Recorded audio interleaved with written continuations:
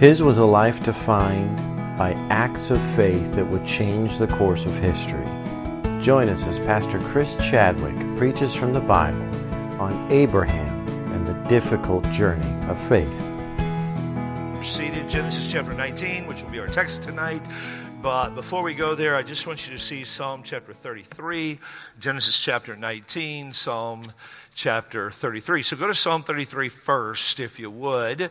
Kind of goes a little bit along with what Brother Burns said tonight. Psalm chapter 33. The Bible says in Psalm 33, I just want you to hear this. Rejoice in the Lord, O ye righteous, for praise is comely for the upright. Praise the Lord with harp. Sing unto him with psaltery and an instrument of 10 strings. Sing unto him a new song. Play skillfully with a loud noise. For the word of the Lord is right, and all his works are done in truth. He loveth righteousness and judgment. The earth is full of the goodness of the Lord. By the word of the Lord were the heavens made, and all the host of them by the breath of his mouth. He gathereth the waters of the sea together as an heap. He layeth up the depths in storehouses.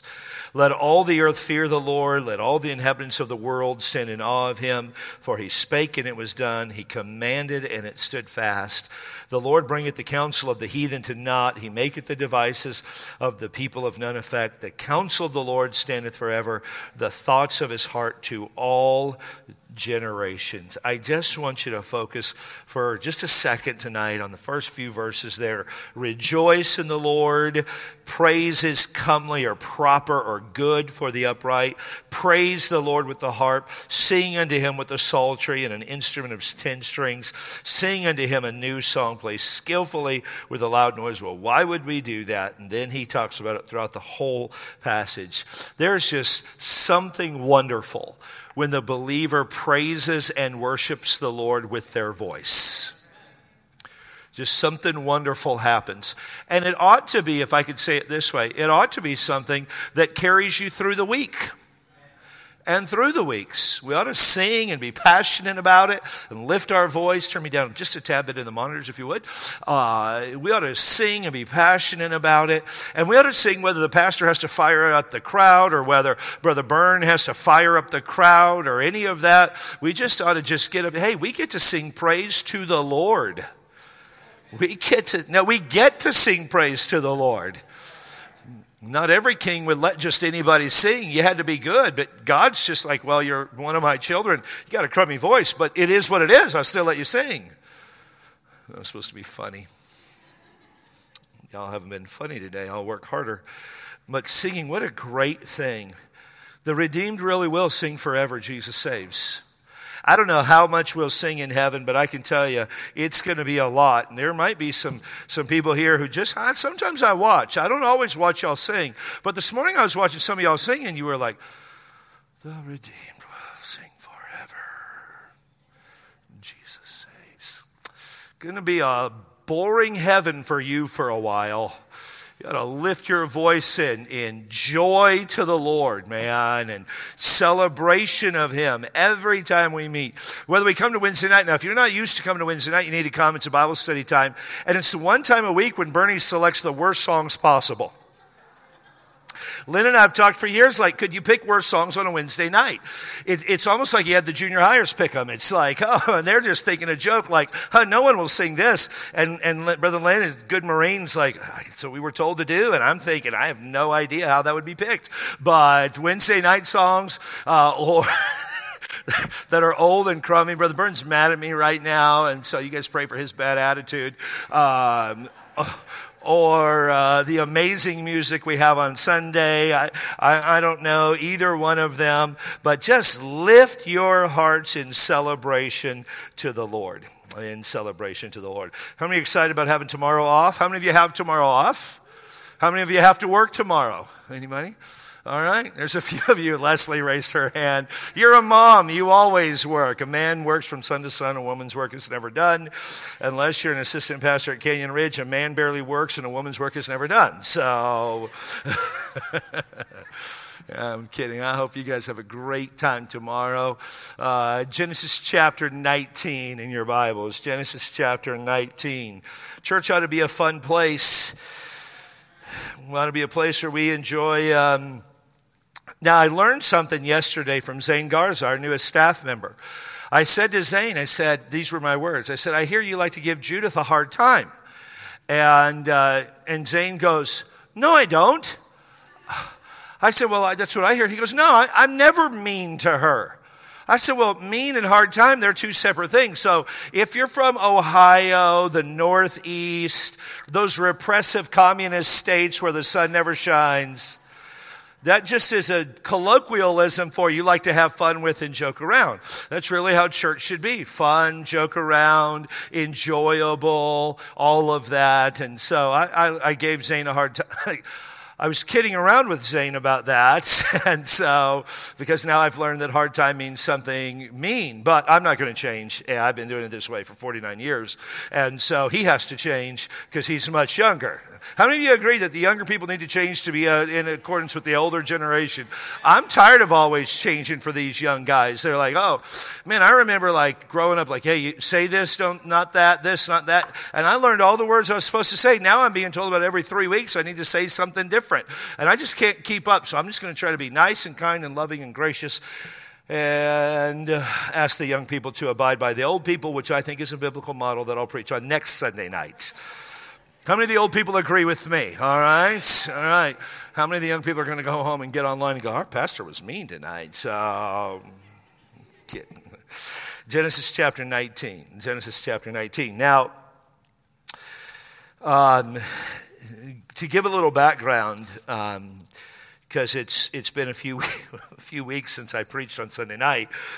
And it's really, other than last week, a few weeks since you've heard a sermon on Sunday night, quite a few devotionals. But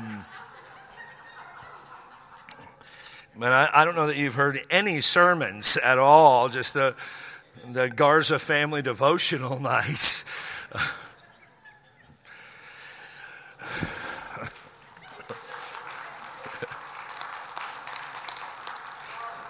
I don't care that you're the favorite preacher at Canyon Ridge. I'm going to give the word.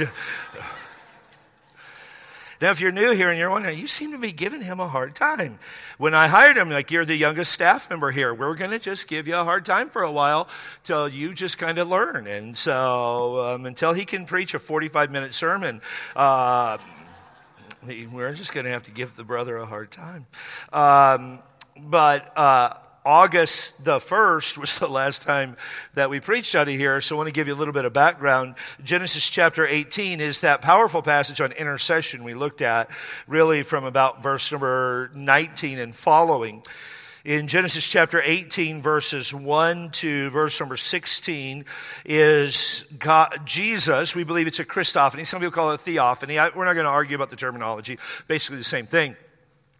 Where God, through the person of Jesus Christ, meets with Abraham on a one-on-one basis. They meet one another, they see one another face to face. In chapter 18, verse number 1, the Bible says, and the Lord appeared unto him, Jesus appeared unto Abram in the plain of Mamre, and he sat in the tent, Abram sat in the tent door in the heat of the day.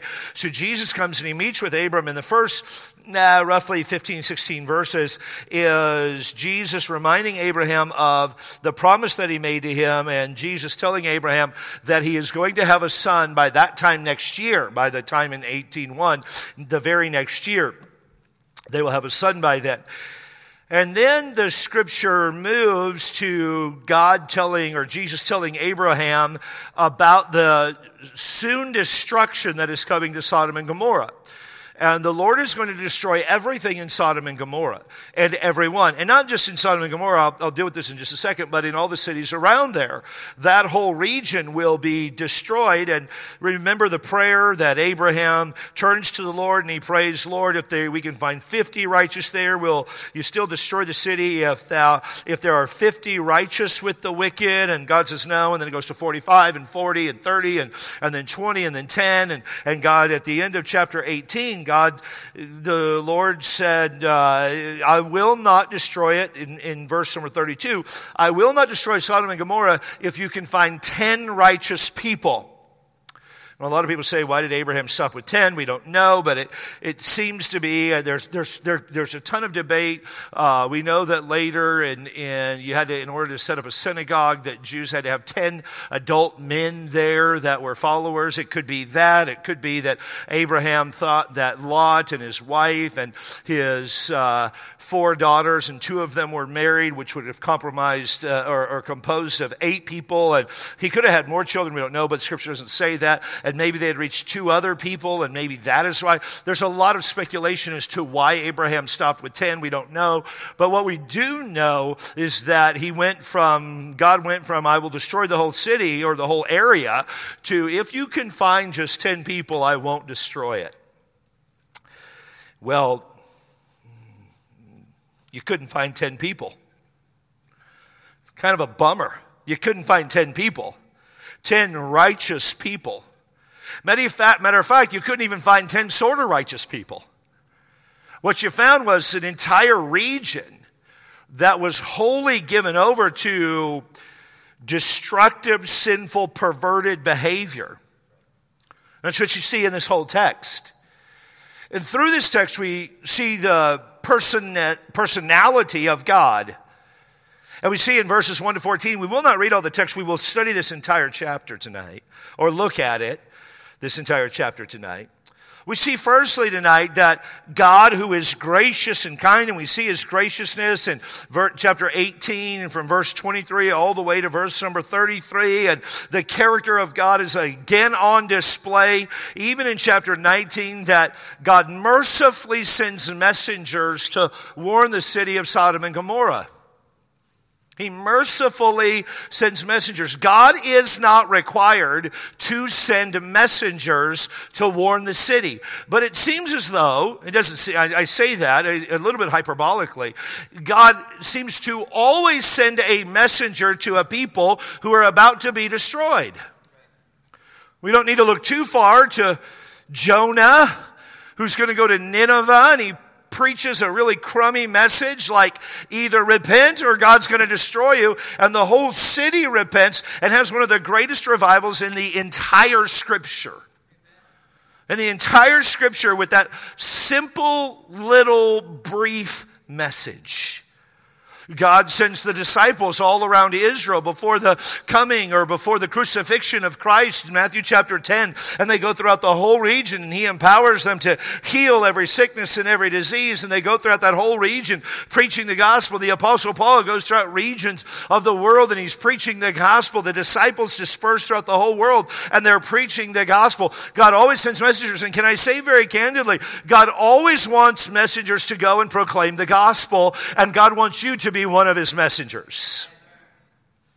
People say all the time, boy, the people that I work with, Pastor, if you knew how ungodly they were, they really need somebody to share the gospel with them. They have somebody to share the gospel with them. It's you. People sometimes say, I really wish somebody would come. It's you. I wish somebody would witness to my family. God sent you to be that messenger. God mercifully puts people in a place to share the gospel with a lost and dying world. Well, Lot's here, and we see God mercifully sending messengers. The Bible says in verse number 1 of chapter 19, and there came 2 angels to Sodom at even, or in the evening, and Lot sat in the gate of Sodom, and Lot, seeing them, rose up to meet them, and bowed himself with his face toward the ground. Now, you see the moral decline of Lot here? In the city of Sodom and in the city of Gomorrah and the cities that are around there. And we could read about the cities that are in the region in Genesis 14 when we studied that region that was at war with the kings of the east that Abraham went and defeated. And other cities there around. What would happen is that the city business seemed to always be done in the gates of the city. 2 types of things would be done.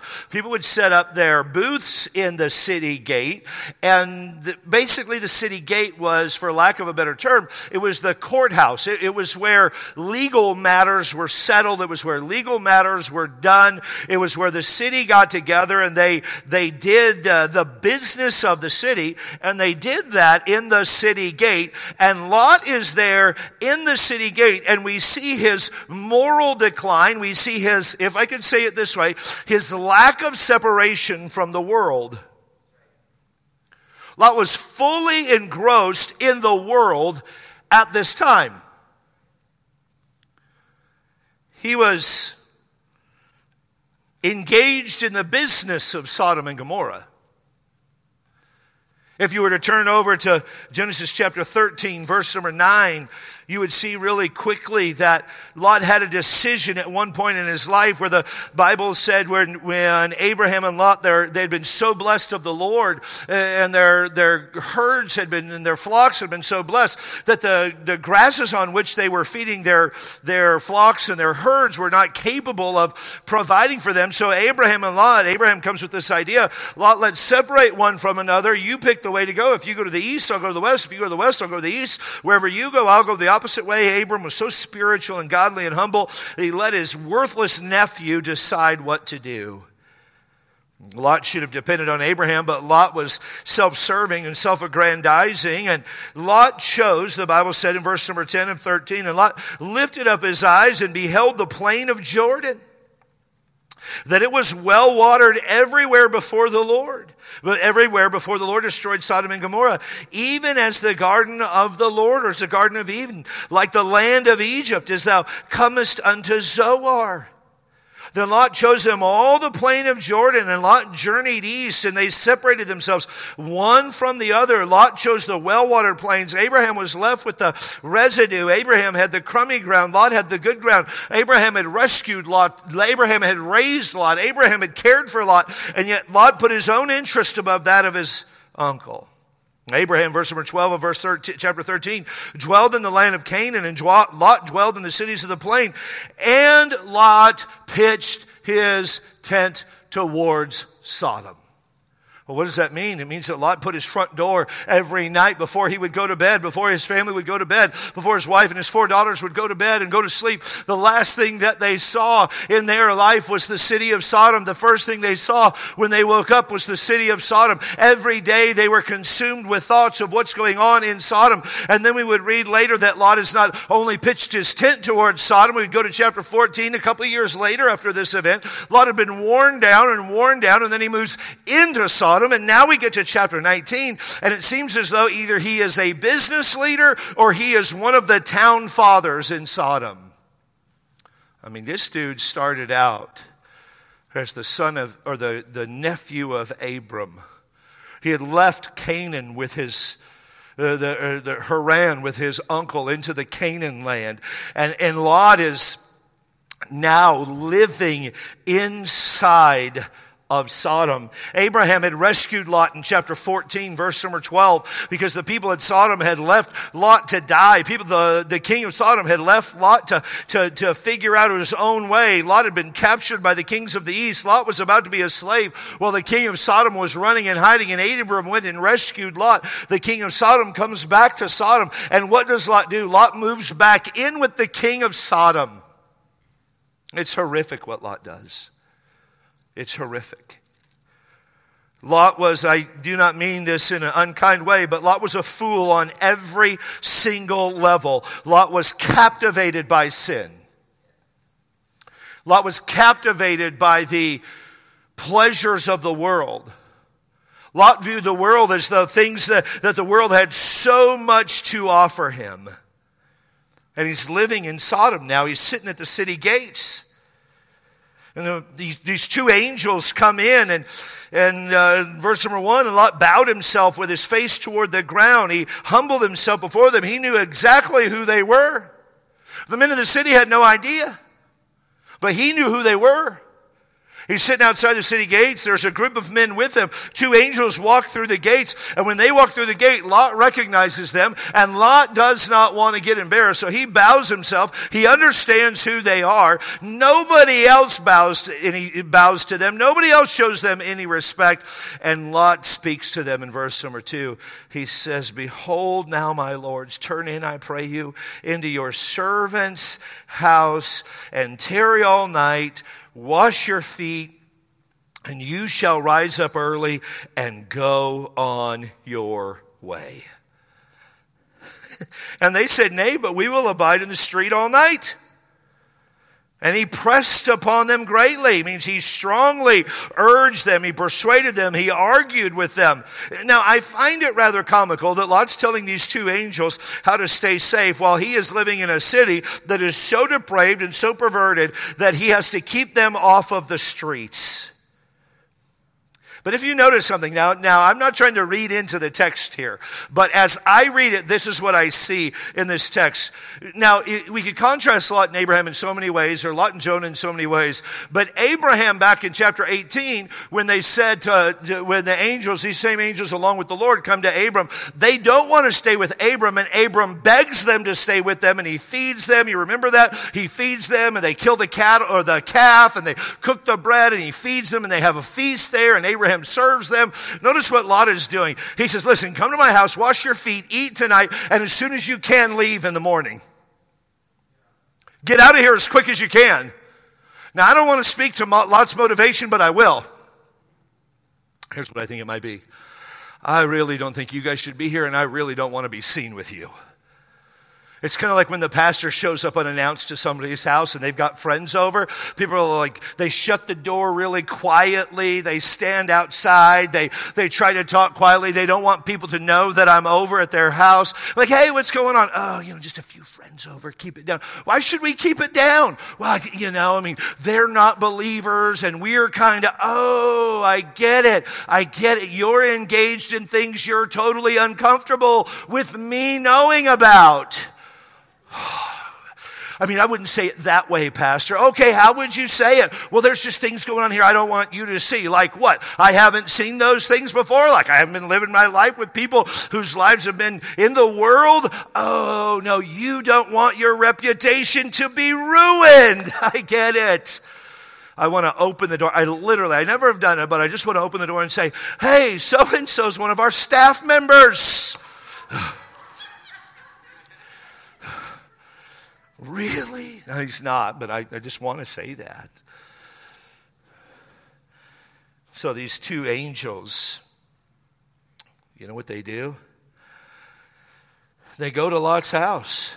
He made them a feast, and he baked unleavened bread, and they did eat. But before they went to sleep that night, in verse number 4, an evil, horrible, perverted event happens.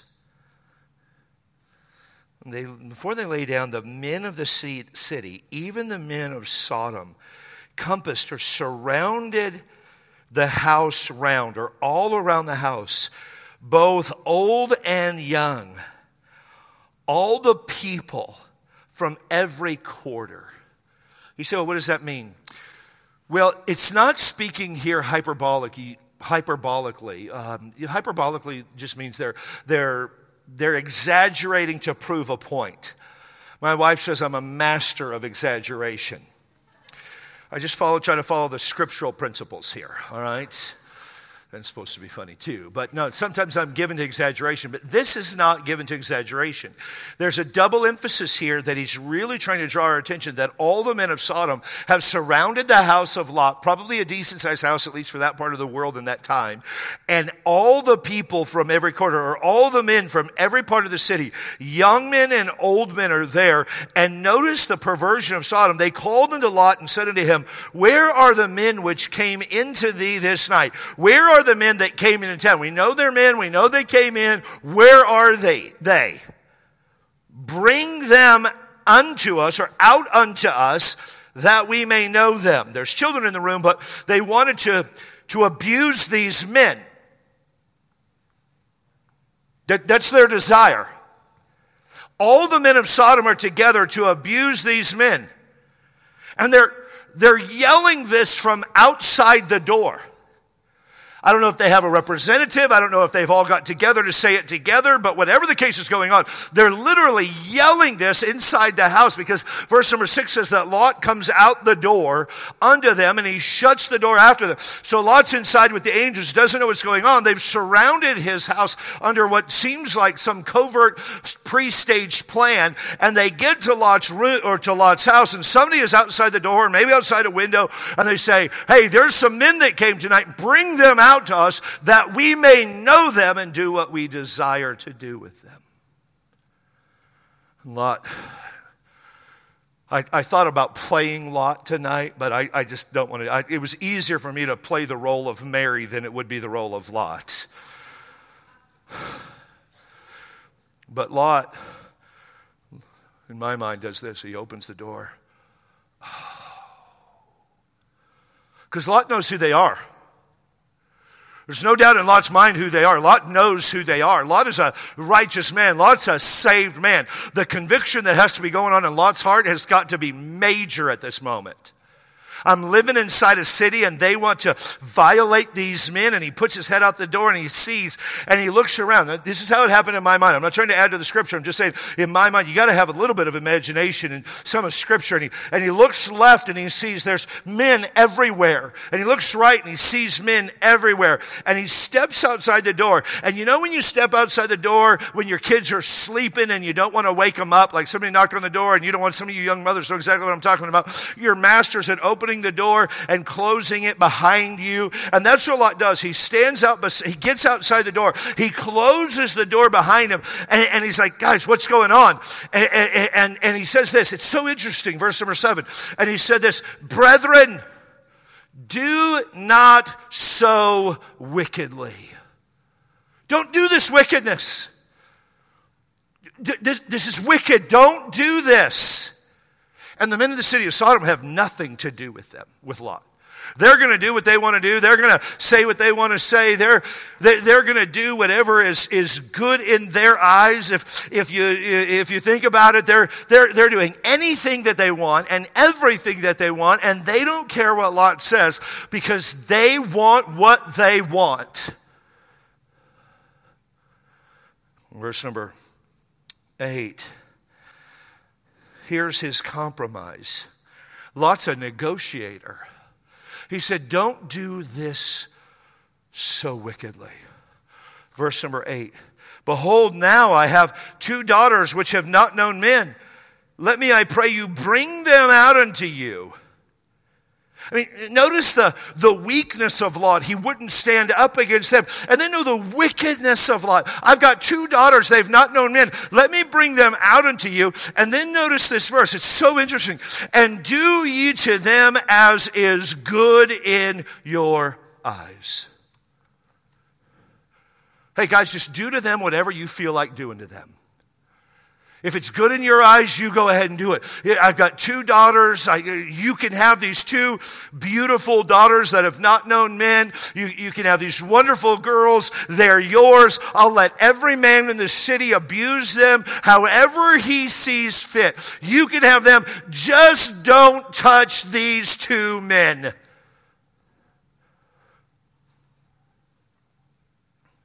I wouldn't want Lot for a dad. Lot's dad was a wuss on every level. You say, well, what should he have done? Died to protect his daughters. Probably should have been a lot better at picking where to live. We'll bring that up at the end.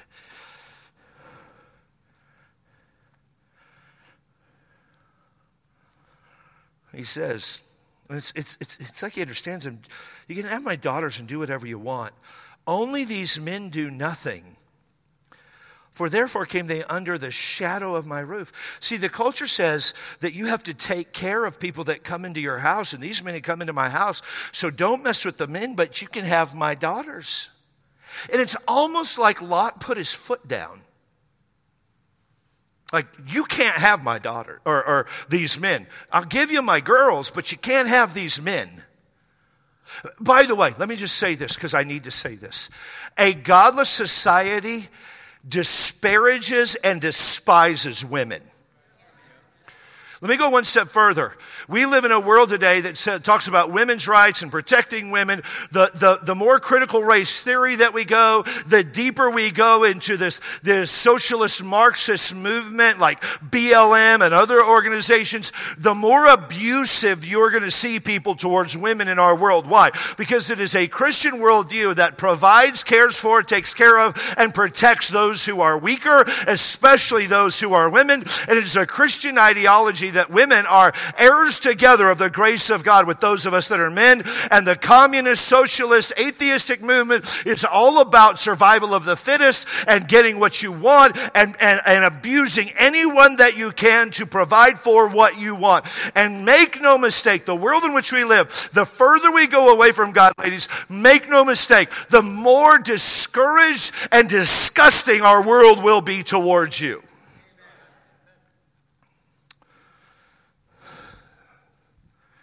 It fires me up to consider things like the average girl today, by clickbait and other things, sees pornography now by the time she's 13 years old. And every time she sees pornography, she is degraded and degraded and degraded and degraded. You say, well, it will stop at that. It never stops. Sin never stops. Sin has no endpoint other than the ultimate and utter destruction of man. You take this 10, 15 years prior when Lot just pitches his tent towards Sodom. Lot's not thinking, one day I'll give up my daughters to all of the men of Sodom to abuse. And we know what would happen because we could read about this in the book of Judges, where the one man from, I forget the city that he's from, but he gives his wife to the men of the city of Benjamin. And the men of the city of Benjamin abuse his wife or his betrothed wife all night long. And he wakes up and she's at the door and she's dead. They have literally abused her to death. And that's exactly what lay in store for Lot's daughters. And Lot says to the men, you do whatever you want with my daughters as it seems good to you. Well, why would he say that? Because he was so devoid of the influence of God in his life. I don't mean to be political, but these Democrats and socialists that are in our world, ladies, make no mistake, they do not have your best interest at heart. They have their best interest at heart, and their best interest is controlling and abusing and categorically denying you of your God-given place of heirs together of His grace. And I have no problem saying that in any venue we live.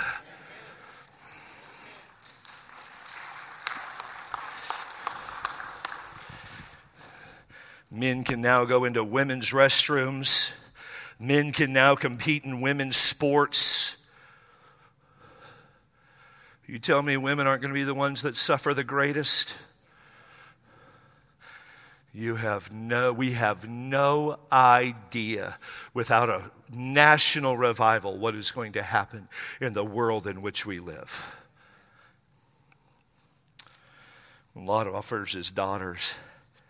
And the men of the city, he puts his foot down and notice what they say. This is them talking to Lot. Now, Lot's either a business leader or a political leader. Again, we don't know for sure. But he's in some position of leadership. You say, why is that? Because remember, he's standing in the gate. They didn't just let anybody stand in the gate. This is a place of prominence, a place of prestige. And Lot's in the gate, and they say in verse number 9, stand back. And they said again, this one fellow came in to sojourn. They're talking to Lot about Lot, and to each other rather about Lot. And he needs be a judge. Now will we deal worse with thee than with them? You think we're going to deal badly with them, dude. You don't get out of our way. We're going to deal way worse with you than with them.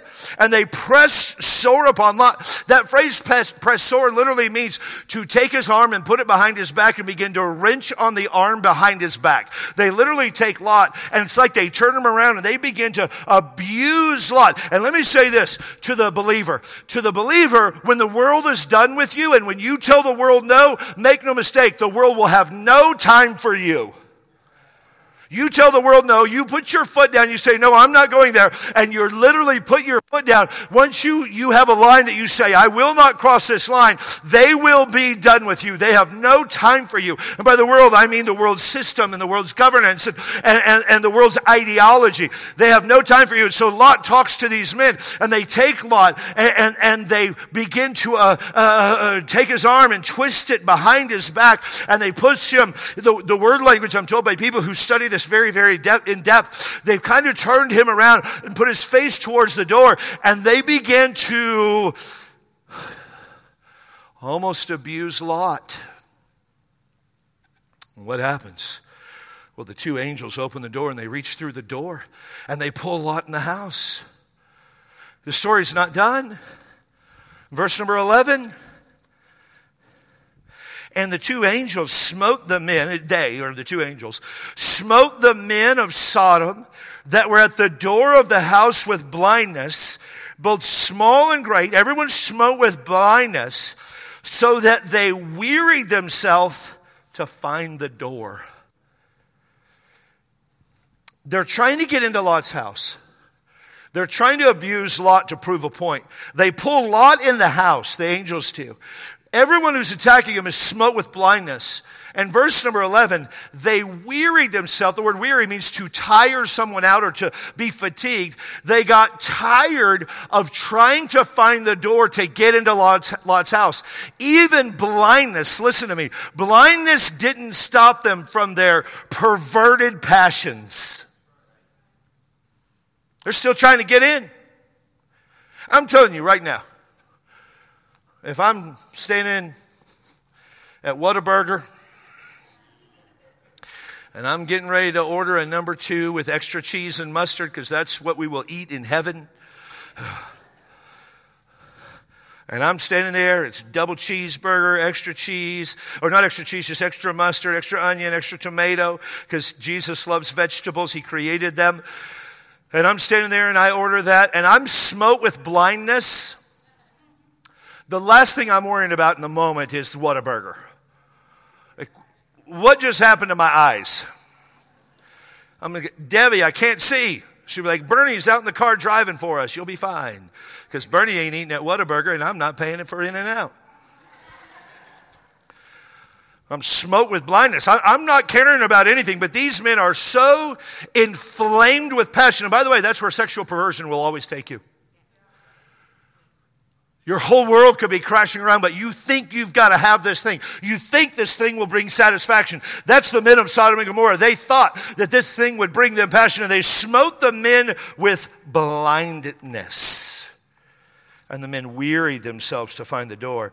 And the men, the angels said unto Lot, hast thou any here besides son-in-law, and thy sons and thy daughters, and whithersoever thou hast to the city? Verse number 12, bring them out of this place, for we will destroy this place, because the cry of them is waxen great before the face of the Lord, and the Lord has sent us to destroy this city. The word destroy in verse number 13 is interesting, because it's the same word that is referenced in the flood early in the book of Genesis, and here it is here its object is this place. In other words, the idea here is this is an accusing cry, or the crime is crying out for justice, or God has seen the injustice that is going on in this world, and God is bringing judgment because the injustice has a cry that God hears. Make no mistake, we sometimes are wondering, when is God going to do anything? Make no mistake, He is going to do something in His time, because the cry of injustice is great.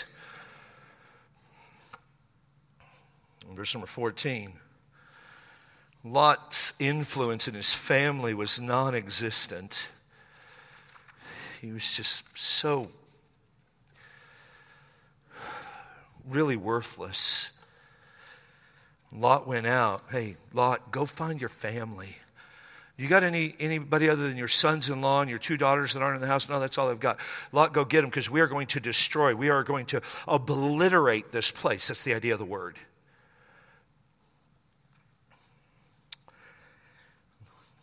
Lot spake to his sons-in-law, which married his daughters, and said to them, this is what he says, up, get you out of this place, for the Lord will destroy this city.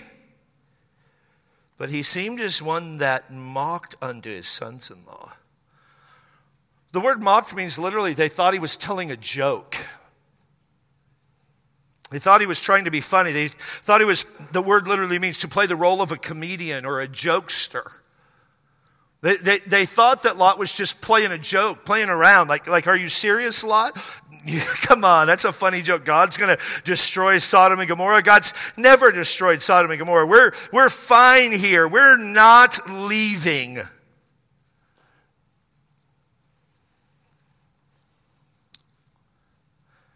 What a life. That when you tell your family of impending judgment, they really think you're joking around. Well, we see in verse 15 to 22 that the influence of the world is alluring to believers. but contemptible to God. In verse 15 and 16, the Bible says, and when the morning arose and the angels hastened to Lot, saying, arise, take thy wife and thy 2 daughters which are here, lest thou be consumed in the iniquity of the city. And he lingered, and while he lingered, the men laid hold upon his hand and upon the hand of his wife and upon the hand of his 2 daughters. And the Lord, being merciful unto him, and they brought him forth and set him without the city. Now, let your mind be creative for a moment. You don't even have to be creative. It's clear in the text. But if it's your first or second time to read it, I hope you always read it on Sunday afternoon. It'll bring it alive better on Sunday night. But the morning comes. Lot goes to his 2 daughters and his 2 sons-in-law and says, hey, tomorrow morning God's going to destroy this city, or tomorrow's God's going to destroy the city. You got to get out of the city. And they're laughing at him like dudes trying to tell jokes. I'm not going to listen to this guy. What is he trying to do? He's a jokester. He's funny. Ha, ha, ha, ha. And the morning comes, and Lot knows that these men are serious. And the morning comes, and the sun rises, and God's going to destroy the city on that day. And these 2 dudes Lot's sleeping along with his whole family. Destruction's coming. Death is coming. Did you see in verse 15? Lot, get up. Lot, it's time to wake up. Arise. Why does he say arise? Because he's not arisen. He's still asleep. It's like they have to go in and say, hey, Lot, come on, buddy. You got to wake up. To Lot, this is like the first day of school. For me, some of you loved first day of school. Some of you, Debbie woke up early, had all of her stuff together. I can't wait, it's the first day of school. Me, on the other hand, I was like Jesus. I tried to hide, fake a sickness, call out a botulism. I tried to, bomb threat the school. Back when we were kids, they're like, there's a bomb in the school. My parents were like, well, you'll die there just as well. I mean, Lot gives no concern. Lot's just asleep. They have to come and wake him up. His family is in jeopardy. And then he finally wakes up, and the angels are sent to destroy the city. And notice verse number 16. It's like he wakes up, and Lot has to run over, and he has to the angels have to grab Lot and Lot's wife and Lot's 2 daughters, and they literally have to take them by the hand and pull them out of the city. The word picture of that is like, I got it. It's a good illustration. Zane, come here. Back in the day, like a couple weeks ago, Zane's sons would be playing on the playground. And it would be time to go home. And Zane's sons didn't want to go home. And you could see Zane and Zane's wife, who shall remain nameless, Callie, and they would often have Jace by the hand. Or, I'm sorry, I shouldn't have said Jace, but there's only 2 choice and 1 oldest. And he wanted to stay and play on the playground with all of his friends, which is a wonderful thing. And we want him to do it. That's why we thank God for the playground. But this is what they had to do. They had to pull him out of the city. But kind of fight a little bit like your son does. That's what, come on, Jace. And then Zane would have to go over to him, boy, if you don't start walking, I'm going to see you. I don't know what he said, but Callie started crying, and Jace stood at attention. And then he just slowly walked out of the city to, the gulag of their house or whatever. But he literally had to pull him. And these angels, come here. This is the word picture, okay? No, sit on this side. Like one angel, one's got each, and they're doing this. Come on, guys. Come on. Let's go. Wow, she's way stronger than you, Zane.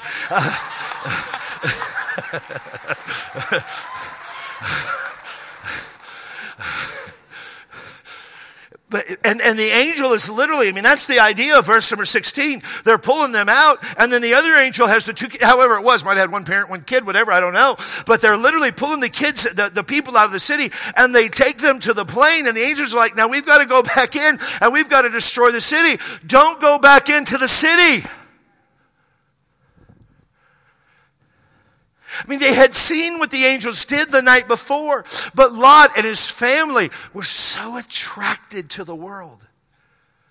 And his 2 daughters were so enamored with the world. And notice verse number 16. I should have said this to begin, while they lingered. Hey guys, we're going to destroy the city. They lingered. The word linger simply means that They delayed. Took longer than they needed. If you don't know what that means, either you've never had teenage girls or they're not old enough yet to linger in the bathroom when you need to leave. If you've had teenage girls, you know what I'm talking about. Like, hey, no offense, teenage girls. It's like something in your DNA. Like, hey, we're leaving in 5 minutes, and 15 minutes later, it's like, where is she? Oh, she's in the bathroom. What's she doing? Lingering. Combing her hair for the 47th time. Like, baby, you look fine. We're going to the beach. Well, somebody might be there. Well, you don't care who's there. Oh, no, Daddy, I care. No, you don't care. No, Daddy, I care. If you keep caring, I will kill them. You don't care. Just get in the car. It's time to go. They lingered. That's what they're doing. And can I stop and say this? That delayed obedience is disobedience. I know God wants me to get rid of that porn on my computer, but I'll do it tomorrow. I know God wants me to start tithing. I'll do that next month's paycheck. I know God wants me to stop watching those movies, but I'll do that next time I'm bored. I won't watch them.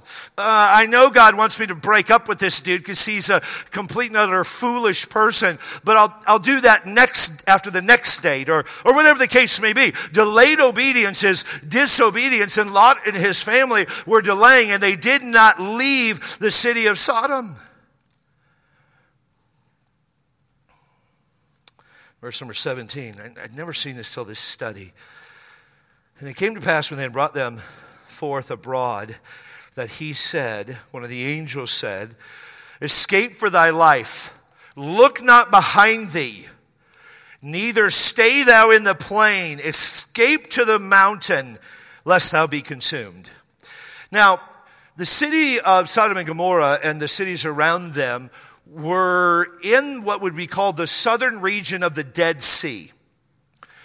And if you ever go to Israel, you'll probably have the privilege of going to that part of the world or that part of Israel and seeing this. And there's this giant valley that is there. And God tells them to leave the valley and to go up into the mountains. Now, Lot's life is on the line. God has just rescued him twice. The city of Sodom is not yet destroyed. It's about to be destroyed. But notice what Lot starts doing in verse number 18. Lot's arrogance in 18 to 22 leads him to negotiate with the messengers. In verse number 18. Oh, not so, Lord. I do not want to go into the mountains that are nearby. Oh, let me not go. Let thy servant find grace in thy sight. Dude hasn't prayed for grace in a decade, but now when he's told he's got to leave and go to the mountains, no, I don't want to go to the mountains. You've magnified thy mercy. He's just being political here. He's not being, in my opinion, and in the opinion of many others, I'm not alone here, there's no genuine repentance in his heart. Thou hast magnified thy mercy, which thou hast showed unto me in saving my life, and I cannot escape to the mountains, lest some evil take me and I die. Behold, now the city is near to flee unto. It is a little one. Oh, let me escape thither. Is it not a little one? And my soul shall live. And he said unto him, see, I have accepted thee concerning this thing also, that I will not overthrow this city. Or the angel says of the city of Zoar that Lot's going to go to. Okay, I'm not going to destroy Zoar. Since the angel obviously had freedom from the Lord to say that. I'm not going to destroy Zoar. You can go to Zoar. Go hither there. Verse number 22. For I cannot do anything till thou come hither. I can't get you out of here until you go there.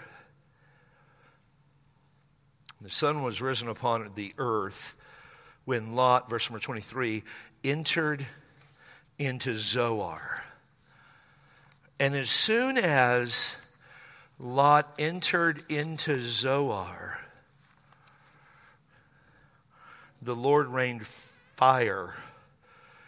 The Lord rained upon Sodom and Gomorrah brimstone and fire from the Lord out of heaven.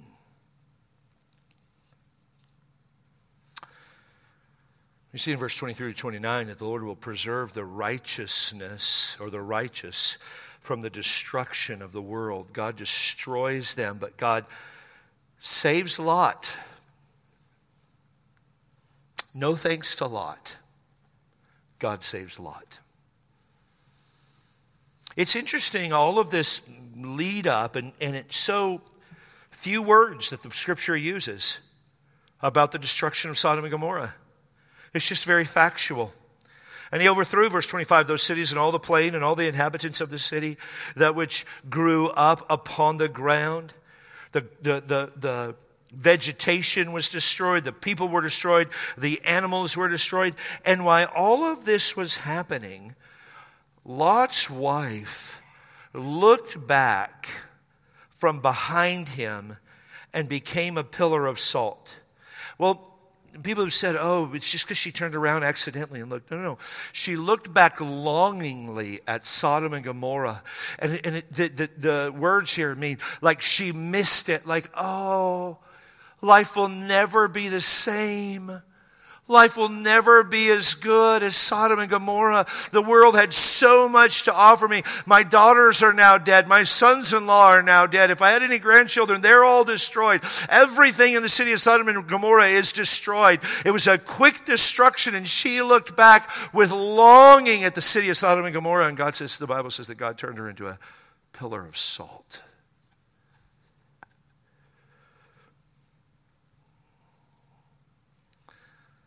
And Abraham got up early in the morning to the place where he stood. Abraham would have been on the west side of the mountains. If you saw the Dead Sea and you were to look to the west side up in the mountains, Abraham would have been there.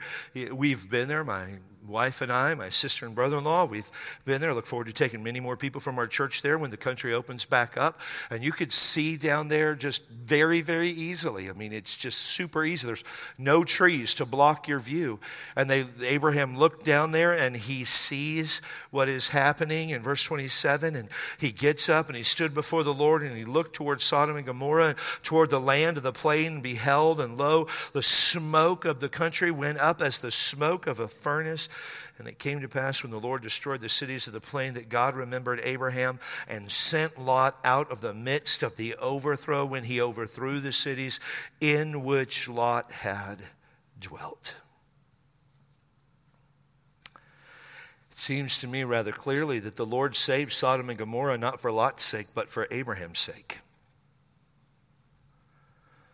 All the cities were destroyed. Jeremiah chapter 50, verse number 40 says, and God overthrew Sodom and Gomorrah and the neighboring cities thereof, saith the Lord, so shall no man abide there, neither shall any son of man dwell there. We believe that it's totally covered up today by the Dead Sea. And the Lord remains faithful.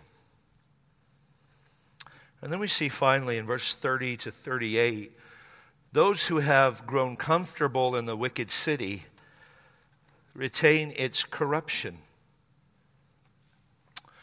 So Lot goes to Zoar.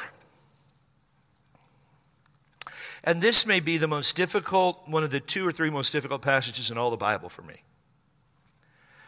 Lot goes to Zoar, not for me to understand, but for me to comprehend as to why this would happen. Lot goes up out of Zoar, so God says you can go to Zoar, and he goes to Zoar, and whatever the reason is, it doesn't work out well for him there. And he goes to the mountains where he was first told to go, and his 2 daughters go with him. He feared to dwell in Zoar, and the fear of living in the mountains was only eclipsed by the fear of living in this little city. So Lot takes his 2 daughters with him, and they go to a cave. And his oldest remaining daughter says to the younger, verse number 31, our father is old, and there is no man in the earth to come into us after the manner of all the earth. Come, let us make our father drink wine. Let's just have a family party. Let's bring some wine. Let's have our father drink some wine. And we will lie with him. People say, Pastor, I don't know why you're so against wine. Well, I wrote a book about why I am. I hope you'd read it. But let me say, we see yet again in Scripture Yet another of the 78 instances where wine is mentioned in the scripture, and it's always negative. There's never a positive about it. There's never a positive. You say, well, I drink wine and I feel better. Well, you can smoke crack and feel better for a while, but the product and the end state of it is extremely destructive. Make no mistake, wine is a mocker, strong drink is raging, and whosoever is deceived thereby is not wise. Well, I just have to have it to sleep. Well, then you're an addict and we need to really talk. Verse 33, and they made their father drink wine that night. And the firstborn went in and lay with her father. And here he perceived not that she lay down, nor when she rose up. And it came to pass on the morrow that the firstborn said unto the younger, behold, I lay yesternight with my father. Let us make him drink wine this night also. You see how immoral Lot has become? He doesn't even know. Let's just get our dad drunk again, and thou go in and lie with him, and we will preserve seed for our father. And they made their father drink wine that night also. And the younger arose and lay with him, and he perceived not when she lay down, nor when she arose. Thus were both the daughters of Lot with child by their father. One commentator said this, and I thought it was so powerful. He said, the one who offered his daughter to be the sexual gratification of his wicked neighbors has now become the object of his daughter's incestuous relationship. In the story of 19:1 to 29 represents Lot as a buffoon. I love that word. A passive object whose moral retardation in the movement of the story appears somewhat comical, and it does. Then the same buffoonery certainly returns here. Lot is a buffoon. For those of you that are young, that just means a dude who has no sense at all.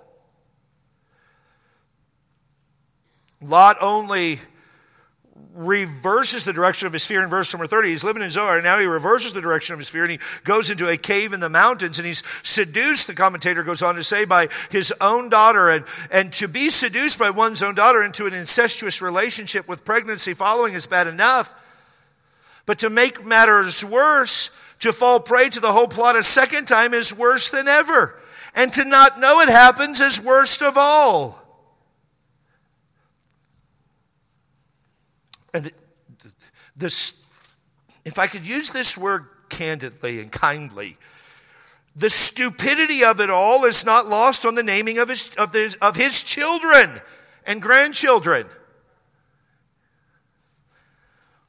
The firstborn's name was Moab. Then he becomes the father. Moab becomes the father of the Moabites. The name Moab means son of our father. How would you like that to be your name? Hey, what's your name? I'm the son of my father.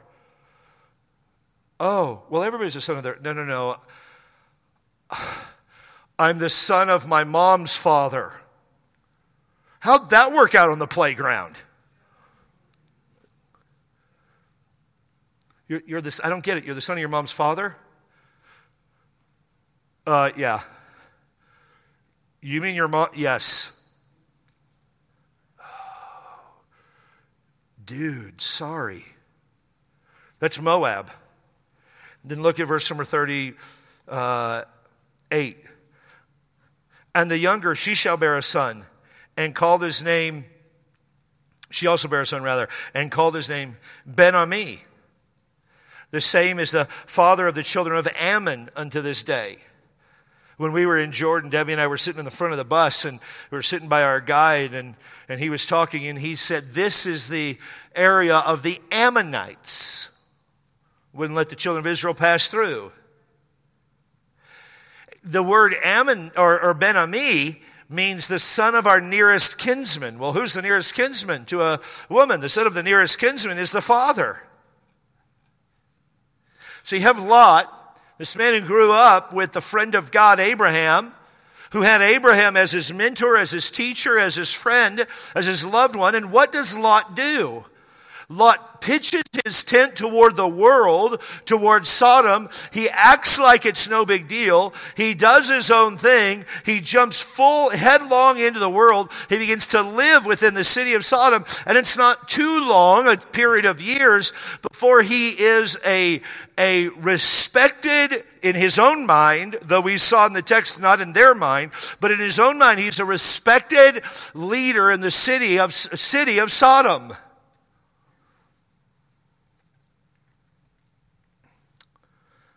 And it's not too long before his wife so loves Sodom that she turns into a pillar of salt. He doesn't want to leave Sodom in the face of destruction. I mean, Lot is just under the direct control of a life that is fully given over to the world. He is fully controlled by the world.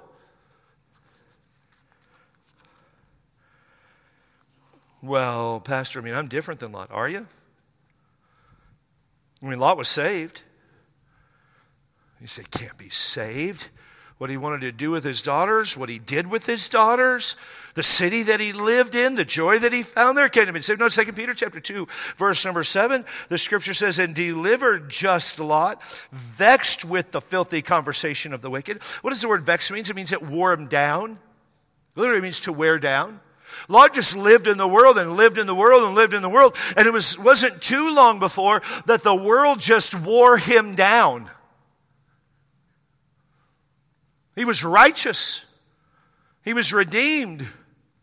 But the world just wore him down. Given enough time, given enough opportunities, given enough conversation with the world, they literally just vexed his righteous soul. Verse number 8 of 2 Peter chapter 2 says, for the righteous man dwelleth among them in seeing and hearing, vexed his righteous soul from day to day with their unlawful deeds. Lot, we shouldn't be doing this. I don't think it's that big a deal. It's okay. I don't think God cares. It'll be fine. But Lot, the scripture says not to do this. God says not to do this. You heard the pastor preach that we shouldn't do this. Come on, we know. We've had conversations with friends. We shouldn't do this.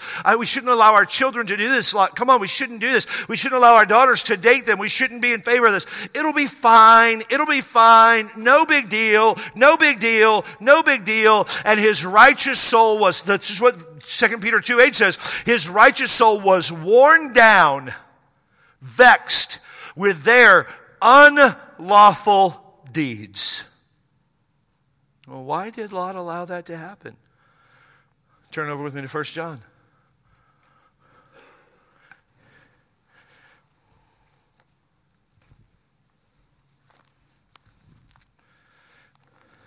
Chapter 2.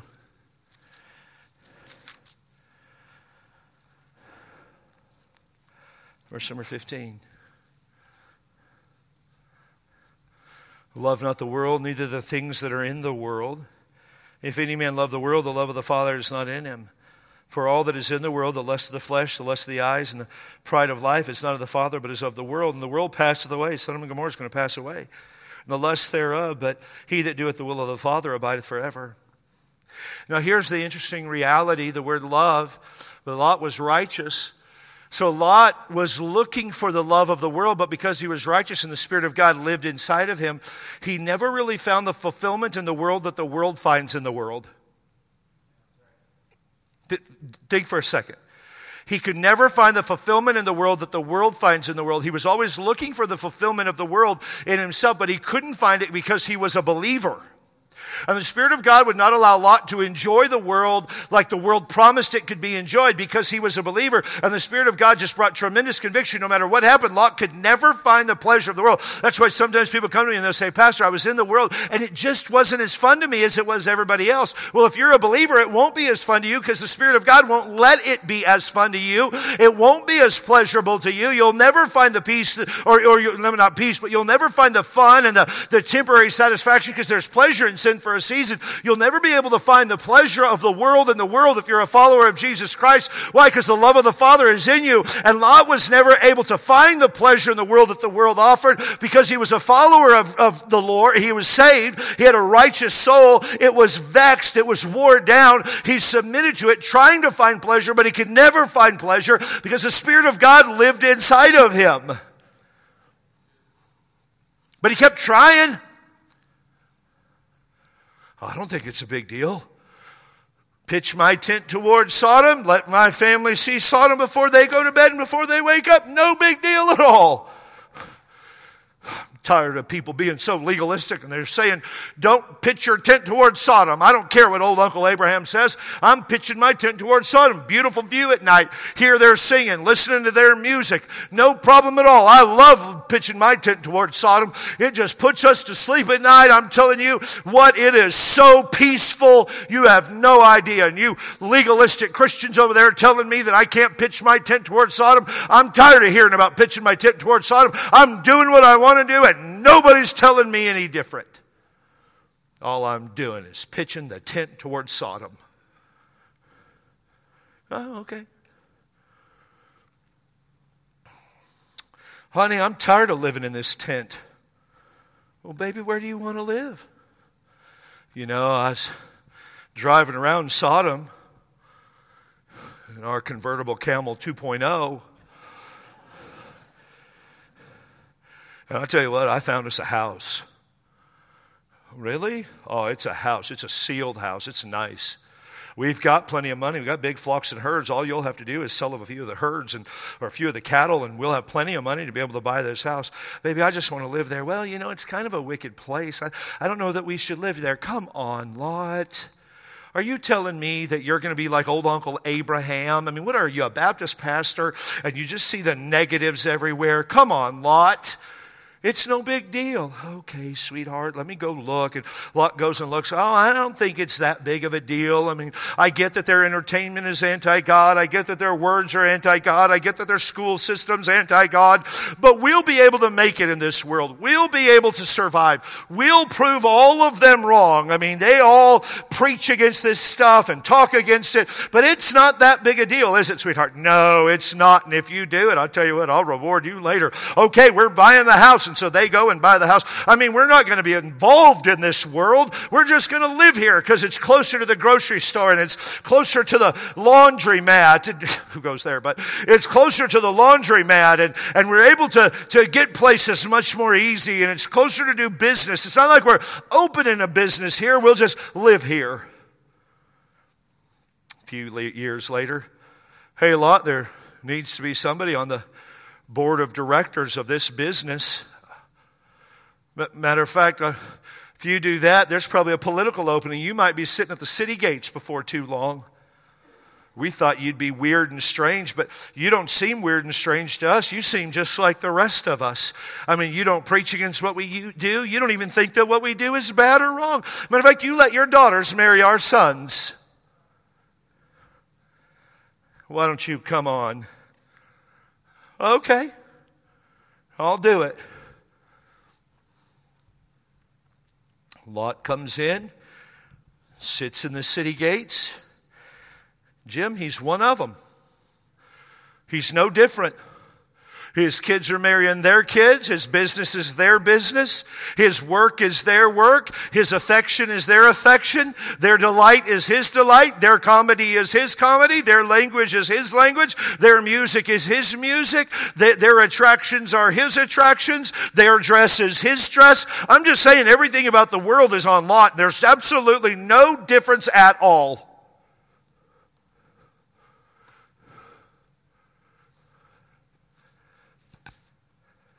Love not the world. Now, Lot was saved. Bible says so. I wouldn't have voted that he was, but God said he was. But I'll tell you this, nobody knew it. No, did you hear me? Nobody knew it, not even his family. You say, well, why are you preaching that to us? We're here on a Sunday night, Labor Day weekend, when people are all over the world doing all of that. Well, because I think probably at some point, well, two reasons. Number one, it's the next chapter. and we're an expositional church. Hey, we could have been in, I don't know where else we could have been, wherever we could have been, but this is where we are. It's the next chapter. And number two, I think there would have been a time in Lot's life when he could have sat inside a service just like this and said amen and hallelujah and glory to God and sang for the cause and all the things that we've done tonight. It would have been not difficult or strange for Lot at all. But over time, his soul was vexed. His soul was worn down. He just gave up a little bit and a little bit and a little bit. Now, if I can be very candid, what we're beginning to see, or what we're seeing at a fast rate within Christendom today, are people who are taking step after step after step closer and closer and closer to the world. And they're going, well, I mean, come on, nothing's happened so far. Nothing's happened so far. Nothing's happened so far. You know when Lot realized that something had happened? When God was destroying the city with fire and brimstone.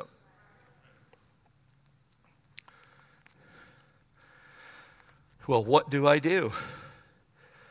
Well, 1 Corinthians chapter 10, verse number 13. There's no temptation taking you, but such as is common to man. But God is faithful, will not suffer you to be tempted above that which you are able, but will with the temptation make a way of escape that you may be able to bear it. Can I promise you this? That every time Lot took a step toward the world, God offered an escape out of Lot's sin. But Lot rejected the escape and did his own thing. And did his own thing. See, here's the big idea of this passage of Scripture. Being closely associated with the world will wear you down to a point you never thought possible. I just don't think it matters. No big deal. Tired of people. Some of you young people say things like this, especially some of you young people that grew up in church. Oh, they're just being so hard. They have no idea what they're talking about. Might be good for you to have some old codgerly people in your life to help keep you on the straight and narrow. And they might know some things that are going on in this world that you in your youth, nothing wrong with being youth. I was there one time, kind of missed those days.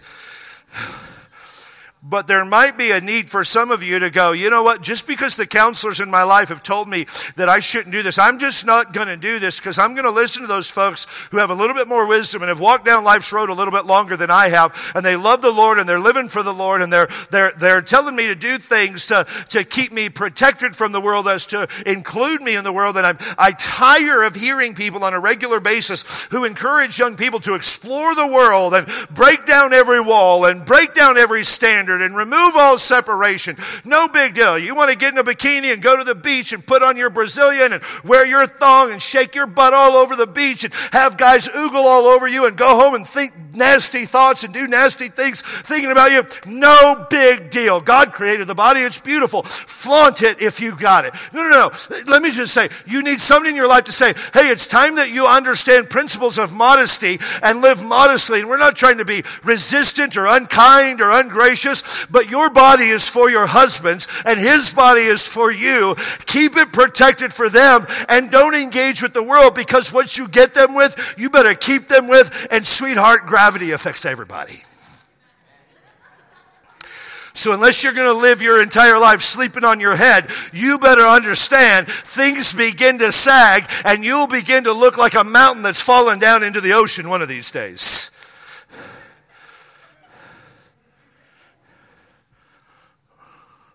And duct tape ain't attractive. I wish you would. I'm just saying, the music of the world.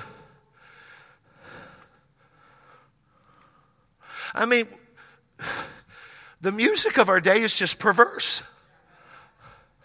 I'm not saying it was great when we grew up, but come on. Otis Redding, When a Man Loves a Woman, or sitting on the dock of the bay wasting time watching the tide roll away. A little bit different than what Little Nas is going off with now.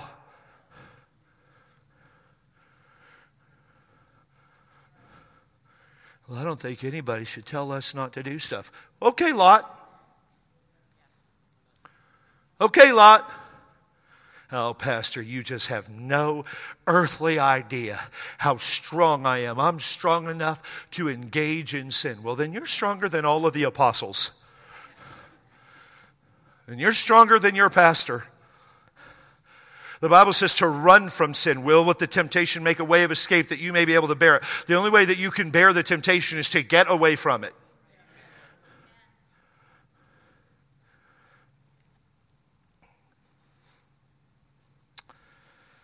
2003, I was knocking doors in Chesterton Military Housing, and I'm done. I was knocking doors in Chesterton Military Housing. It was a Thursday, as near as I can recall, and I came and I knocked on a door. I don't remember the street. I could find it. It's in our records, but I knocked on the door of this house in Chesterton, and this man came to the door, and we began to talk, and he said, "Oh, you're a pastor?" And I said, "I am. I'm the pastor at Canyon Ridge Baptist Church." "Oh, how long has your church been around?" 9 months. "Oh, that's awesome. My wife and I want to be a part of a church. We haven't been able to find a church in the area." And I invited them to church, and they came and began to talk about his background. This man said he was saved. He had been away from the Lord, Navy life, war had been going on, but he was home and serving on shore duty and in a supportive role. And he had got in some trouble. He'd been in the Navy about 17 years, got in some trouble for some images that were on his computer of children. And he said, "Pastor, I'm telling you right now," I remember sitting in my car, my pink Ford Escort. I remember right where we were.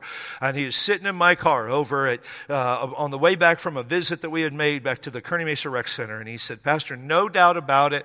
I promise you, those were not my images. I don't know what's going on." And I said, "Okay, I'll take it at your word." Stayed in our church for about 2.5, 3 years. The Navy allowed him to retire. He got busted down in rank a little bit, but that's about the extent of the punishment at the time. He got a good job offer here in San Diego, and I said to him, called him by name, we'll say his name was John. That wasn't his name, but we'll say his name was John. I said, "John, man, don't leave." He said, "Why?" I said, "Because you're growing, your family is growing, your wife is doing well spiritually, you've just been through a major crisis, you have a great job offer, please don't leave."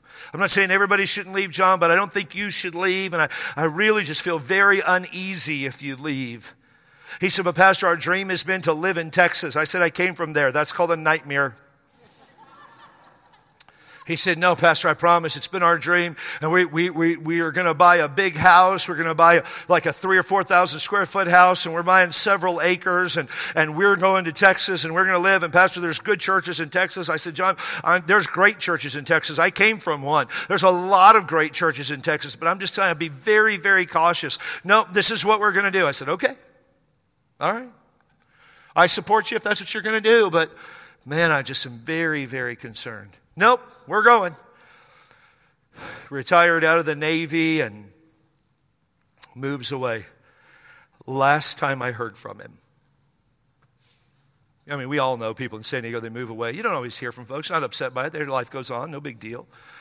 I'd prayed for him off and on like I do probably the thousands of people that have come through Canyon Ridge. As the Lord would bring them to mind, I would just pray for folks. And if I had a prayer list for everyone, that's all I would do. I would never sleep. By the time I finished, the week would be over and have to start over again. And so just kind of trust the Lord to bring them to mind and pray for them every time that the Lord would bring them to mind, which has been hundreds of times over the years.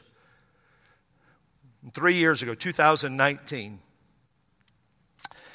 I'm walking into the office and John says to me, because John reads all my mail. So if you write hate mail, John reads it and then he types up something nice that you said.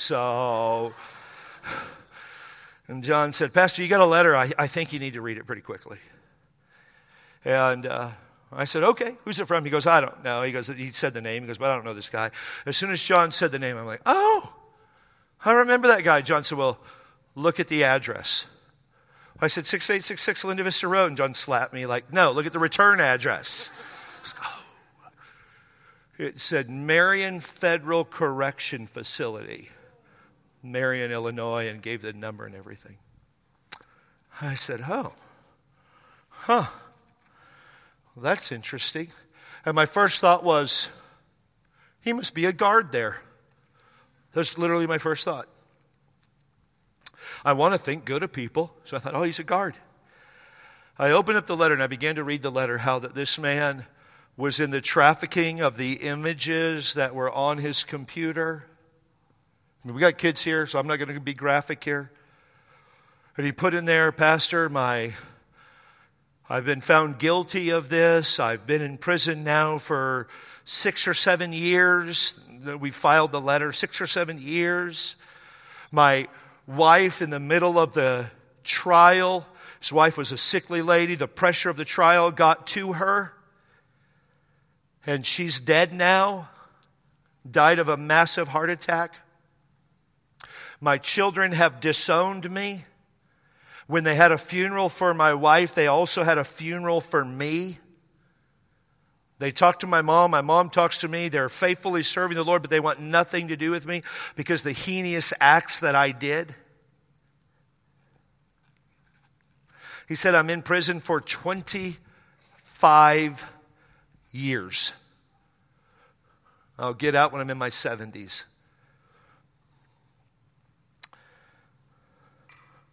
And he said these words, and I've titled the message this.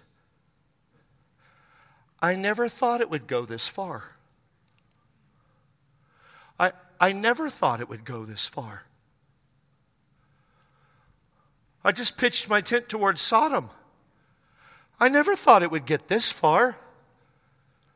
I just started finding pleasure in the world. I never thought it would get this far.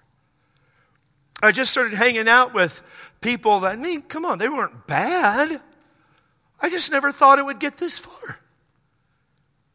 I never thought that first image would lead to an addiction, which would lead to distribution, which would lead to me being in prison, which would lead to my life being threatened. This is what he said. Every time I walked down the hallway. I wrote him, he wrote me back. He said, please pray for me. I was beaten up severely in one of the areas where there is no video cameras. I just never thought it would get this far. That's what sin does. It takes you farther than you could ever imagine. It costs you more than you ever thought it would cost. It keeps you longer than you ever thought it could keep you. Why is that? Because Satan is a liar and a deceiver and wants to do one thing in your life, and that's to destroy your life. That's all he desires to do. I know I've been long tonight, but it's a long passage. We got through a whole chapter.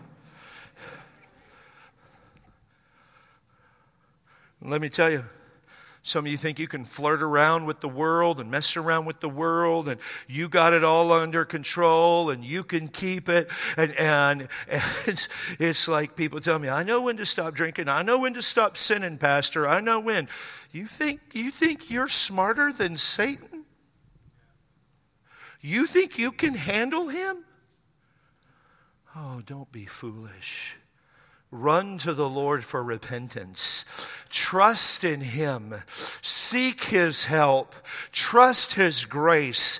And ask him for wisdom and guidance. And be submitted and surrendered to the Lord. Because there's no temptation taking you, but such as is common to man. Everybody goes through the same temptation. Well, why did they fall? Because when the Lord provided the way of escape, they didn't take it. That's why.